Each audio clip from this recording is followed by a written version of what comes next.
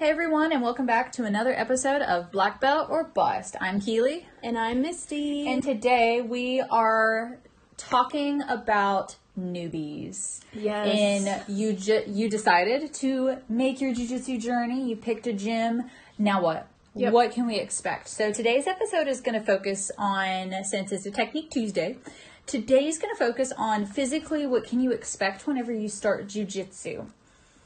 And the first thing I want to start out with is the expectations you have of yourself. Because you're, no offense, you're a white belt. The coaches and instructors and no one has any expectations of you because you're a white belt. Yeah. But you may have some expectations of yourself. Missy, when you started, what was something you thought physically whenever you started? What was an expectation you had of yourself? Okay, so my expectations for myself starting jiu-jitsu, one were to be able to defend myself because that was my intention with jiu-jitsu. I didn't see anything else but learning moves, knowing how to defend myself. But the more I trained and fell in love with the sport, the more pressure I put on myself in it. It wasn't completely negative because I wanted to do well at jiu-jitsu. It was just, and you know this, I'm really hard on myself. Yep. Okay. This isn't just Misty specific, although this really highlights Misty's personality, and that the hardest critic is yourself. Yes. Your coach is never going to be your hardest critic. Yes. Because only what you value as correct is how you're going to judge things. Yeah. So going into it, that's just the evolution of what I expected from myself. But because I always wanted so much more out of it, I allowed myself to push myself and to try and to continue to try. So some people will come into this seeing other people who've already been there, who've already been training without knowing their background, without knowing their jiu-jitsu journey. And they're just like, oh, they're good. That's how I need to be right now. No. Or seeing somebody, in some gyms you walk out and you see somebody your size and how well they're doing. That's different than if you go into a gym and there's not somebody your size. Mm-hmm. And you think, oh, obviously my body type can't do this. On top of the fact that people come in with this preconceived notion, and this is the excuse every jiu-jitsu academy has heard. I'm not fit enough to train jiu-jitsu. Mm-hmm. Or I am not in shape enough. And they believe that they have to work out and get into a certain shape, which they don't define that either, if you notice. Yeah. They just say, I need to get in shape. It's like, okay, at what point? Mm-hmm. At what point are you fit enough? Is it when you're doing so many hours a week? Is it when you're no longer sedentary? Is it when you're at a certain percent body fat, pound body weight? Mm-hmm. At what point are you coming in? Yeah. And are you making any step towards doing that? No. One, you didn't need to do that to begin with. Yeah. Two, let's be honest about this. If that is truly your intention, give me your threshold. Okay, once you meet that, you're walking in. Mm-hmm. Like, you're okay. The day that you meet this criteria, you're starting class. And be honest with yourself if that's actually the case or not, or if it's an excuse. Yeah, so one of our teammates, when he started, he was much heavier than he is now. And because he couldn't do some moves, the coach that was there before ours made him do shrimps for an hour. Holy. Just shrimp. And he tells everybody that story too when we talk about being in shape and being fit. Like, he lost weight because of jiu-jitsu. Yeah. I know he's lost at least 100 pounds at least. And because it's a physical activity. And the cool thing about jiu-jitsu, one cool thing, is there's a place in it for every size. Literally. Like, There really is. And sometimes some people will say, hey, I want, we'll say absolute. I know a lot of people are new. If you're new or you're established, you see where everybody is at different sizes and where we all fit in our own little area. But You're then you're come broken together. up into your weight classes. Yes. And great training, particularly for competition in sport jiu-jitsu, is you are going to find somebody your body weight or your frame size or even slightly bigger than you, because those are the type of people that you're going to be rolling with for competitions. Yes. And everybody breaks up into weight classes. And then there's this beautiful and terrifying thing at the same time called absolute divisions or open classes. Open class. In which, particularly for tournaments, sometimes it's only the people who play in the top 3 of their weight class. It's any weight. You could be a flyweight going against a heavy. And you think, oh, that doesn't sound so scary, but when you're looking up and it's like a David and Goliath moment, Yeah. the first thing that comes to mind, if you don't know these people, look up Mikey Musumeci. Yes. He's our size. I think he's what? Like between me and you. Yeah, and he competes at the men's rooster weight, which is around women's light feather, I think. So he goes back and forth. He's smaller. Yeah. And he's in, especially for some of the past IBJJF tournaments just this year, really look up this person. We really adore this person due to the fact that his sister also trains, and he is very, very promotive of her accomplishments on top of him competing. Just a wonderful human being to follow on Instagram. You need to find him, Mikey Musumeci. But he really shows that you can be any size to roll. But notice the style at which we roll differs. Yes. Because of the physical limitations or just what you can do naturally. Yeah. And you'll use different guards, different positions based off of the different people you're rolling with. Exactly. And so it gives you a chance to change up. It's not your game you're changing up, but the situation, where sometimes you have to go from one guard to another because of who you're rolling with. And that's okay. And it's going to change. Because we all fit in somewhere in jiu-jitsu as far as our size goes, but it can be used if you are trying to be, whatever your goal or your intention is, just understand that you don't have to be a certain size or weight. Or come in with that expectation. So take that expectation off of you. And understand whenever you walk into a gym, you don't know how long somebody has been training to get where they're at. You're going to meet people that this is their very first day. You're going to meet people that have been doing this 20 odd years. That may still be a white belt or a blue belt, depending on how much time and consistency they can put into training. Yes. You know, it's going to vary. You can't just walk in and be like, oh, they're a white belt, they must be new. No, they could have been there for a couple years, but because of things in their life, they had to put it on the back burner. Yeah. And it's like... It's going to happen. There's this thing that I've seen online where it's like every flower blooms differently.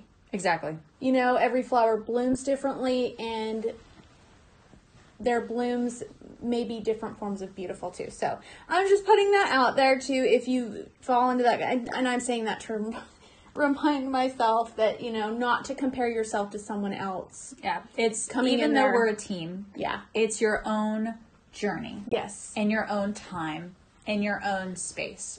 So going into that, you do not need an athletic background to start jiu-jitsu. Yes. For example, I'm a klutz. It's not as bad as she makes it sound. No, she but actually moves beautifully. especially when I started, though, Okay. I hadn't played sports in a few years, and when I did play sports, you know, it was volleyball, softball. I was in low squatted positions because I was a catcher. You know, I was in a very sturdy, I'm planting myself in the ground kind of position. Whereas for jiu-jitsu, you move around a lot. You can't stay planted or else something's going to happen to you. So even if you do have an athletic background, that may not transition 100% into jiu-jitsu. So anyone from any walks of life can come in and start training jiu-jitsu day 0. Yeah.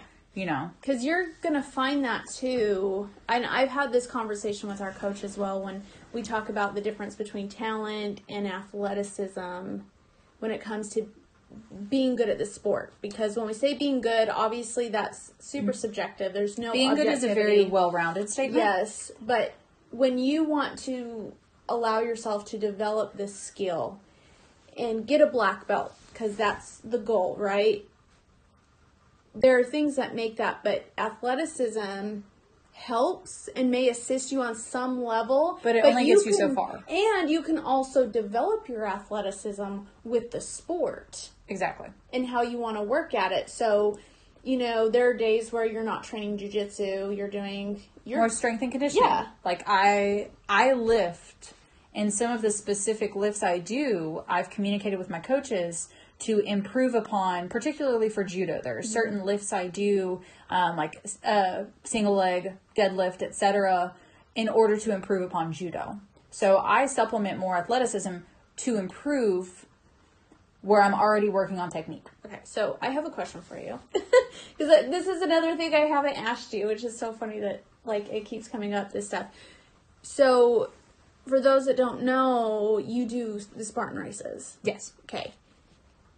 Do you feel like when you train for a Spartan race, it helps you with your BJJ in any way, or is it so separate where you have two things that you enjoy and you keep them separately, or is there a merging with the two? There are components. So the only way to get good for conditioning for jiu-jitsu is to do jiu-jitsu. So the conditioning that I'm doing for Spartan races are just straight up running, working on elevation, carries, etc. That's not 100% applicable because, you're working different muscles. Your body becomes very efficient. No matter what you're doing, your body becomes very efficient and that it wants to reserve energy for that. So even if I'm training for Spartan races, I may be using different muscle groups and different types of energy, and a different amount of energy that's going to be expressed during rolling or during drilling. So that's another part of you want to always confuse your body so that you never plateau. On going from that, there are components things that I've done to improve in Spartan races, because the goal is you don't want to fail an obstacle. Because every time you fail an obstacle, you have 30 burpees. No one wants to do 30 burpees. No. And if you ask my significant other, he does not train to be able to do burpees. He trains so that he doesn't have to do burpees by being able to do the obstacles. Ask Misty. We ran a race. She had so many burpees. I know. I had a clean race. It was great. I can't do the monkey bars right now, and I can't climb a rope right now, so that's my struggle. And then there was one obstacle. The first obstacle I missed. Yes. Z-wall was... I missed it, but I was like, I'm not doing burpees for the first obstacle. I'm going to redo the obstacle. We were also in the open, so it was okay that she did not do her burpees. That was for honor system, not for competing, so we're good. But there are components I express as crosstalk, because in order for me to improve a lot of those Spartan obstacles, particularly when it's bad conditions, like if it's raining and pouring or cold, I have to improve my grip strength. Mm-hmm. Well, naturally, by doing strength and conditioning to improve my grip strength, like we just got a hang board, or in a peg board, so I've been trying to work on my upper body. That transitions over into jiu-jitsu, in that now I have stronger grips in terms of being able to play with the lapel and the guard. So there are certain things that carry over into one another. Where were we on that? No, well, we were talking about the athleticism, but that's why I thought of that question, because I was like, wait a minute, we've not talked about this, because I know you do the two, but I didn't know if they kind of merged where training for the Spartan races helped you with jiu-jitsu, or vice versa, or where they merge at. To an extent. Again, it's components. But if you ask my coaches, they think that I'm just going to injure myself, and that's going to impact jiu-jitsu negatively, which it does happen. Injuries happen. But I also now train in a way that it's more of stability and mobility. And I really focus on prehab and rehab for injuries. Mm-hmm. So I'm actually strengthening something. For example, I broke my foot, part of my foot last year, and I had some stress fractures. But I was still running Spartan races. Probably not a good idea. Any doctors listening to this, please ignore me. But I would have to continuously tape my foot. So anytime we did a race, it would be painful to an extent, but I kind of let it slide. But I would get into the gym and I wouldn't be able to do certain leg locks because of the stress fractures. But now, since I went back with my training and reinforced making sure I was doing more mobility and stability and strengthening my feet, that's carried over into jiu-jitsu, in that I'm able to defend. I'm more aware of my body, so I'm able to defend more precisely when people are doing ankle locks, heel hooks, etc. Oh. So there is a carryover. And I did want to hit on something you said earlier. The definition distinction, should I say, between natural talent and athleticism, because they're two different things. Yes. When we talk about natural talent, it's like a kid in a class where they just are a sponge and they absorb everything and can apply it immediately. Do it so well, because it's not frustrating. It's cool to watch, but I see there's a 6-year-old at our gym that I watch him where when he moves, he is picking up everything. He knows where to do a guard, and he's 6, and he's small, and he's one of the newer kids, and he listens, and he listens so well, not just when he's being told to do his warm-ups, and he does every last jumping jack, he does every last sit-up, the little burpees, like, he does everything, and that's something and does that them I at see. home too. If it's the one that you're talking No, about. this is someone else. He's he's like the cutest little thing, but he's so good. And part of that I don't know where it is. Where I see him, I'm like, this kid better not quit jiu-jitsu because he's going places. so good. But he listens and he's quiet and he knows, when he's there to learn. And I think that's what is pretty distinct about what makes him so good or seems so natural. Or when you have someone in an adult class who will pick up moves, like it's the technique. Yes. It's their instincts are on point. Their body movement, they're very aware of their body and they're picking up techniques. So when we say natural talent, like the first person that comes to mind is a lady that started a couple months ago. And that her body moves very naturally. As long as you start to lead her in the correct direction, she's naturally going that way. And I feel like she's really picked up technique very quickly. Yes. That's where I would say natural ability. Yeah. Athleticism is you have someone that's used to conditioning. They're very coachable because they're used to it. Yes. You can instruct them. So even if their body's not doing the correct thing, they're still aware or athletic enough that you can condition them in a different way. Yeah. But here's the interesting thing, and me and our coach, we've talked about this before, especially when I'm struggling and I'm like, I can't do this move. I'm like, I don't know. And I hate saying that I can't do something because I know I'll eventually get there. It's just in that moment that I learn it. Because on some level, I'm not saying I'm uncoordinated, but there's nothing that's diagnosable about what I am. But when I can't pick up something, I'm still determined to get that thing. I know I'll get there. But he and I have had this conversation because I want to do well. Like, I do have goals of winning Masters Worlds. I don't know about adult worlds yet, but I'm willing to constantly put myself out there because I want to get to that level because I know I can. Exactly. With the work that I put in. And so talking to him about it, where he brings up so many great people who've been in MMA. GSP is one of them. Nikki Ryan wasn't talented or athletic, and now you see him slaying at, 16, 17 years old? Mm-hmm. This was not a kid who grew up doing this. This was a kid, well, kind of, but he came in because he was kind of tagging along with his older brother. Mm-hmm. And they said, yeah, you can do this as long as you're doing the work. He was doing the reps, but he didn't go in with all this talent and athleticism. You see great people that we establish as great now not coming in with those things, and they're able to do well and go good places. But what it's taking is that ability to say, hey, and this will go into like our second portion later on of like the mental aspect of it, but when we're talking, it's acknowledgement. It's still associated with, yes, you're acknowledging this where you are physically, and you're meeting your expectations where you are physically is what we're trying to say is, what can I not do in this current moment?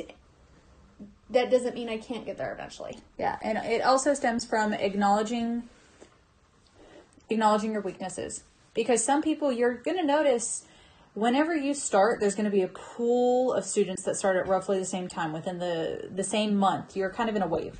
And this is particularly for new students, or even if you're going to a different gym. There's going to be a group of newbies around the same time. Everybody comes in waves. And you're going to notice that some of y'all are going to advance at different rates, and that's fine. Because every flower blooms differently. But you're also going to realize some people have more athleticism, some people have more natural talent, and then some are more aware of themselves. Yes. In that if you know and acknowledge that you don't have that natural athletic talent, talk to your coach. What are some things that I can work on in order to work on my athleticism for BJJ outside of coming to classes and being consistent. On top of the fact you realize you aren't naturally inclined to pick up this technique. Now you need to communicate. Okay, talk to your coach.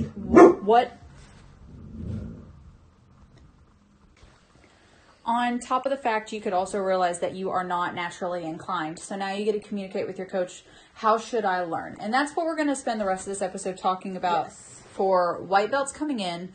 What are some things you should already know you need to work on? Yes. This is kind of before you're even there. Maybe you've had only 1 or 2 classes and you're a little lost as to what you're supposed to focus on. Because again, you don't know when you're starting. You might be starting mid-curriculum and you're a little bit lost, and we're going to go over some fundamental movements and concepts we think you would really help build a foundation. Mm-hmm. And also some other expectations, for example, when you first start rolling, stuff like that. So, Misty, when you first started, what were 1 or 2 positions or movements you found were the most fundamentally important as a white belt? Escaping side control is immediately... I go to that even before I say a mount escape, because everybody caught me in side control. It did not matter who was getting me there. I was always getting there, and I wasn't stuck. It was just, okay, I need to get out of this position because I'm sick of it. So, yes, I should have prevented myself from getting there. You're going to hear that a lot. But I got to the escapes first, and then I was approached by our coach, and he was like, hey, I know something that's going to stop you from getting in everybody's side control, and that's going to be guard retention.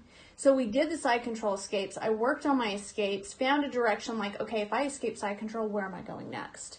And went from there. Right. But we also worked backwards, was you need to work on guard retention. So I did the 2, because even if someone's a good passer, where they're going to get me. Side control. Right. So going from the escape you were just talking about, that goes down into 2 components. Mm-hmm. First, understanding how to have a frame, how to build your frame. What is a frame? So one of the first things you need to do is sit down, either watch some videos or talk to an upper rank whenever you get to the gym, and just ask, what is a frame? Where do I properly have my frame? So if you are on bottom, the intention of your frame isn't to bench press somebody off of you. Especially if you're a smaller female, that's not going to happen. I mean, I have a decent bench press. I can bench press Misty, but I'm not going to bench press, a 200-pound guy. It's not going to happen.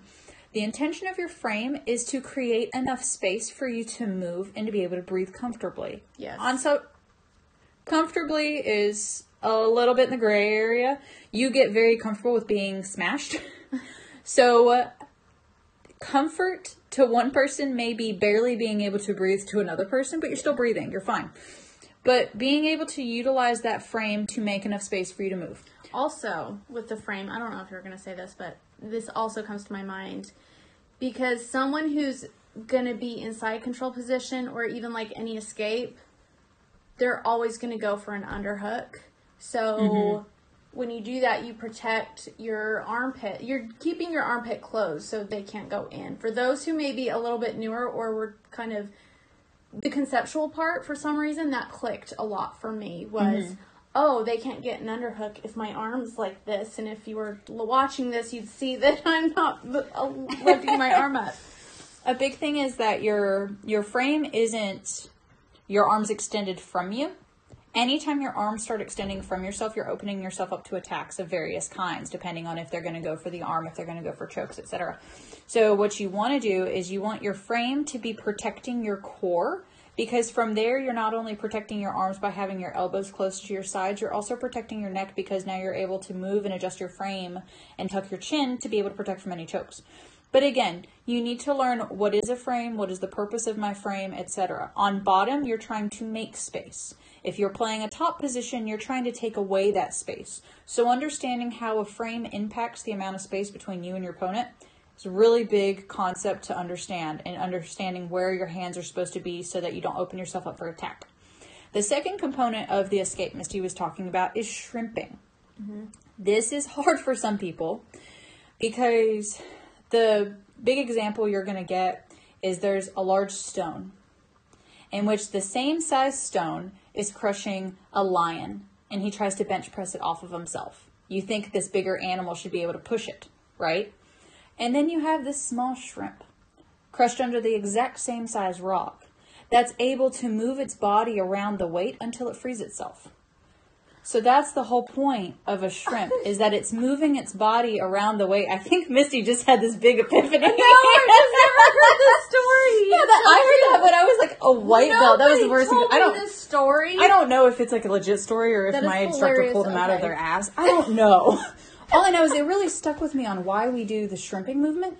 So the shrimping movement, what it does is it takes your body offline in that if you are starting from a flat position on your back, have increased the surface area to the ground. All of my weight is distributed rather evenly. What I need to do is I need to move my body around the weight to make space for me to be able to move my legs. Say I'm going into a guard or I'm just completely disengaging.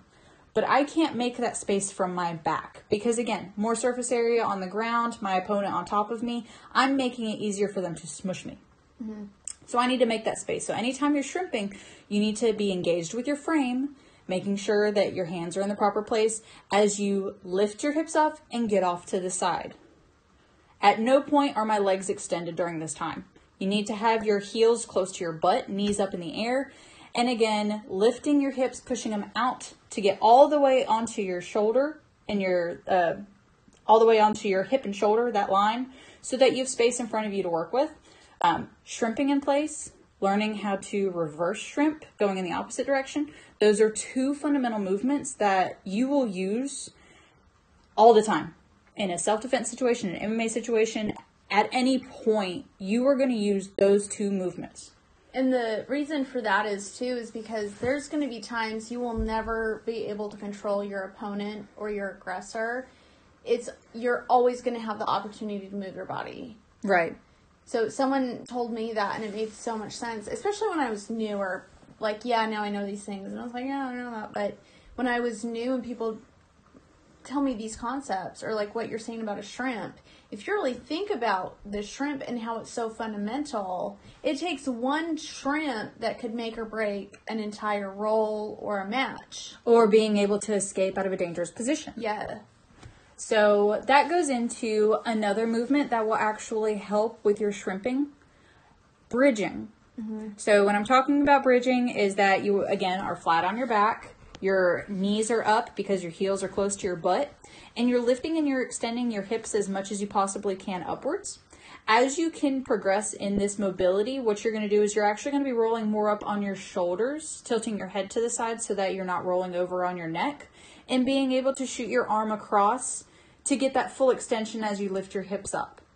And you're just going from side to side. Bridging is also going to help your shrimping because now you're realizing how to move your hips and what mobility you do or do not have. This could be something to work on, just being able to bridge in place. Again, shrimping in place, bridging in place. These are things that you can work on at home. Yeah. To piggyback off of that John Danaher post that I sent you when it came to doing things like passing, mm-hmm. It's all about breaking down the other person's shrimp. So if you understand the fundamentals of this basic fundamental move, it's going to allow you to perform better in so many other positions. Whether it's an escape, you're controlling your own body, you're just getting some cardio in for a warm-up, whatever it is, it's so foundational, but it ties into every other part of whether it's escaping or you've got to know what the foundations of a shrimp for you to have even a better top game. Exactly. That's what made a lot of sense to me. That clicked, and that was literally like a couple weeks ago? Yeah. So we talked about a few movements that are on the ground. But what about getting there? Misty, you learned this the hard way. What a break fall is. Oh, yes, okay. I thought you were going to say pulling guard, like pulling guard. No. Okay. Let's not start with that. Okay. Let's say you have somebody that pushes you. Oh, yeah. Break falls are so foundational because that's literally how you get to the ground. Whether it's an actual takedown someone's doing in a match or, Or if you're a klutz like me, If you fall on your own. Say we're at the beginning of a horror movie. I'm a white girl. What's going to happen? I'm going to trip and fall while I'm running from my killer. I mean, but if I could fall properly, then I could face them. Yeah. So, a break fall is really good in learning how to safely fall and distribute your weight and protect your head. Yes. Are you, in the real world, are you going to fall on a nice, soft, padded mat? No. So, there are limitations in terms of the real world application for a break fall due to the fact that you might be falling on concrete, you might be falling on gravel, but it still protects you. That muscle memory of a break fall. It becomes so instinctual when you do these moves so much. That's literally going to be an instinct after you've been doing BJJ for so long. Someone pushes you on the ground before you can catch them.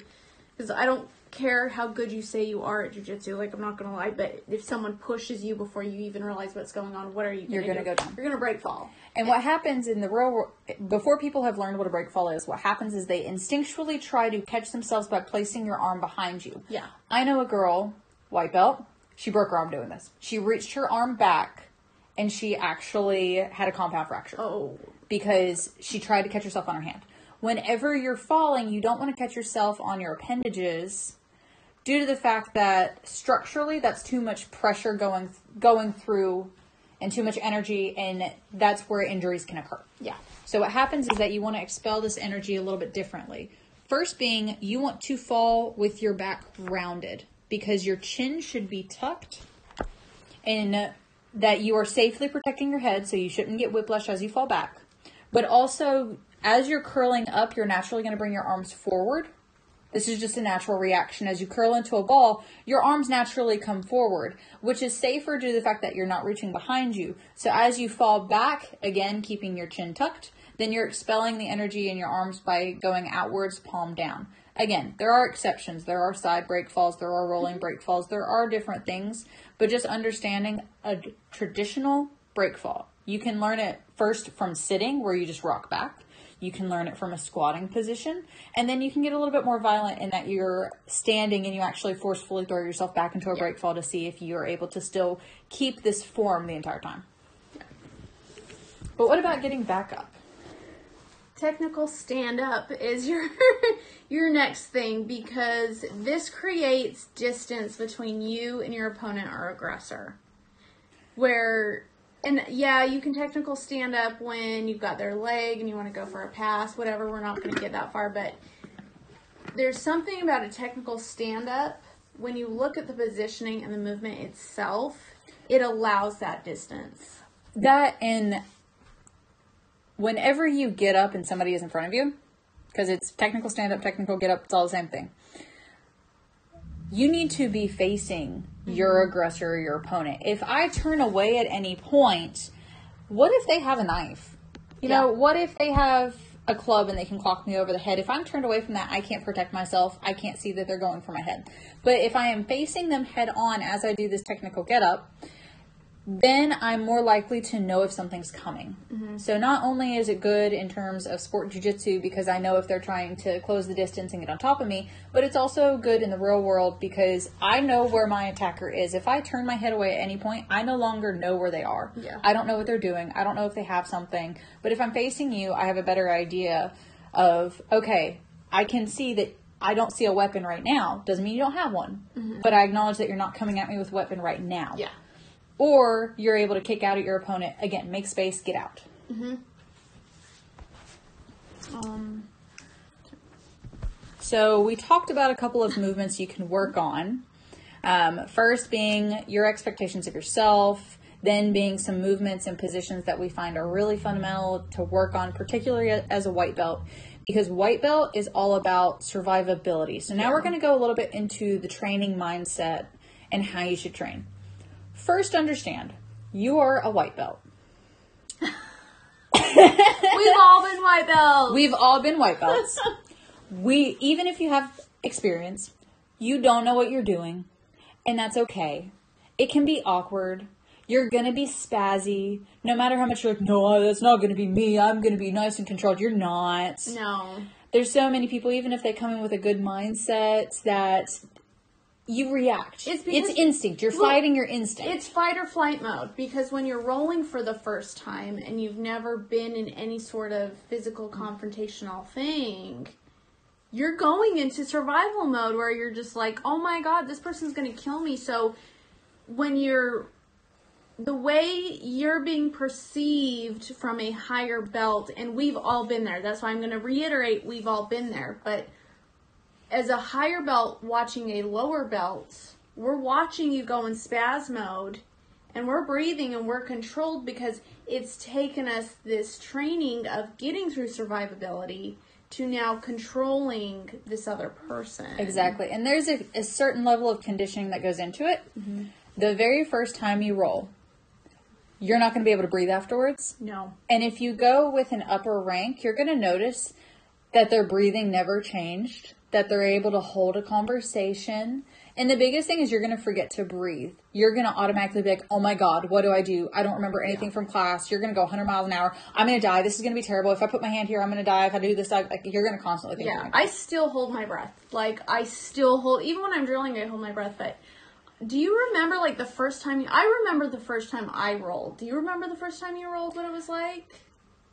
I remember. Or, like, how you felt. Maybe, like, not exactly what happened. Mine was 2 weeks in, and I just remember that it was so much of a blur, and my chest was heaving afterwards. And I was like, I didn't know anything to do. And they were like, well, the first thing you need to do is breathe. Yeah. You're like, you can't submit someone if you've knocked yourself out. Yeah. There's so many times where I've been told, even when you were applying submissions, that if you do not breathe, you are going to go out before the person that you're submitting. Yeah. Every time. So breathing is one of the biggest things. And also, in the beginning, we acknowledge you're not going to know how much strength to use. You're not going to know how much resistance. So in the beginning, you're probably going to be slapping us. It's basically... You're probably going to be throwing us around. It's literally a fight. Like, it is. It's a fight. Because when we rolled for the first time, it was a pack of white belts rolling, because that's all we had. We had a few blue belts, no purple belts. It was all of us. So it's a weird thing going into your first roll, or if you've been rolling and now you're just like, I feel stuck, I don't feel progress, I'm still getting my butt kicked. You have to go back to, I'm literally in this position to survive right now. I'm learning. Because sometimes you don't have that opportunity to not survive. You may be big and be able to control someone just because you're big and strong, but when you're small and don't have strength, what are you going to do? You have to fall back on your technique. Mm-hmm. So the biggest thing, again, when you come into the gym, we don't expect anything from you. No. I say this kindly. I'm not saying this in a negative manner at all. I'm just saying you're just a person coming in. You're new. You have nothing to prove. Like, we're telling you, Keely's a purple belt, I'm a blue belt, and if you came in with, just us, you literally have nothing to prove. Like, I'm very much, if I see a new person, I'm just thinking, yes, somebody to fall in love with this obsession of mine and join the cult. That's my mindset. I'm not thinking, oh, this person better be able to do this. I'm not. Yeah. Everyone starts at a different level. Everyone starts at a different comprehension of material, at a different athleticism. So for some people coming in, it might be, okay, let's be able to do a proper shrimp in the first year. That's it. And even if you're still even if you're training at this point right now and you're listening to us and talk about these things, maybe eliminate those expectations from yourself you've been having. Right. Too. That's part of it as well, where you're like, what am I getting out of this if I'm just getting my butt kicked all the time, or I'm not getting this physically, or what's going on? There's the expectations, going back to that, just eliminating that. Yeah. Understand the first thing is showing up. And then the second thing is to continue to show up. Yes. So as long as you go to class consistently and you're paying attention in class, not doing just what you want to do, not being like, oh, I saw the same move last week, I know it. You don't. None of us do. There are moments where we've been doing things for a few years and we still learn something new about it every time it's taught. Yep. So just keep doing what you're doing, keep showing up, and the physical attributes will come. Yes. And then Next episode, we're going to talk about the mental aspect of starting. So if anything, between Tuesday and Thursday, maybe focus on going to class and be present and really focus on the drills. Yeah. But if anything, we'll catch you next episode.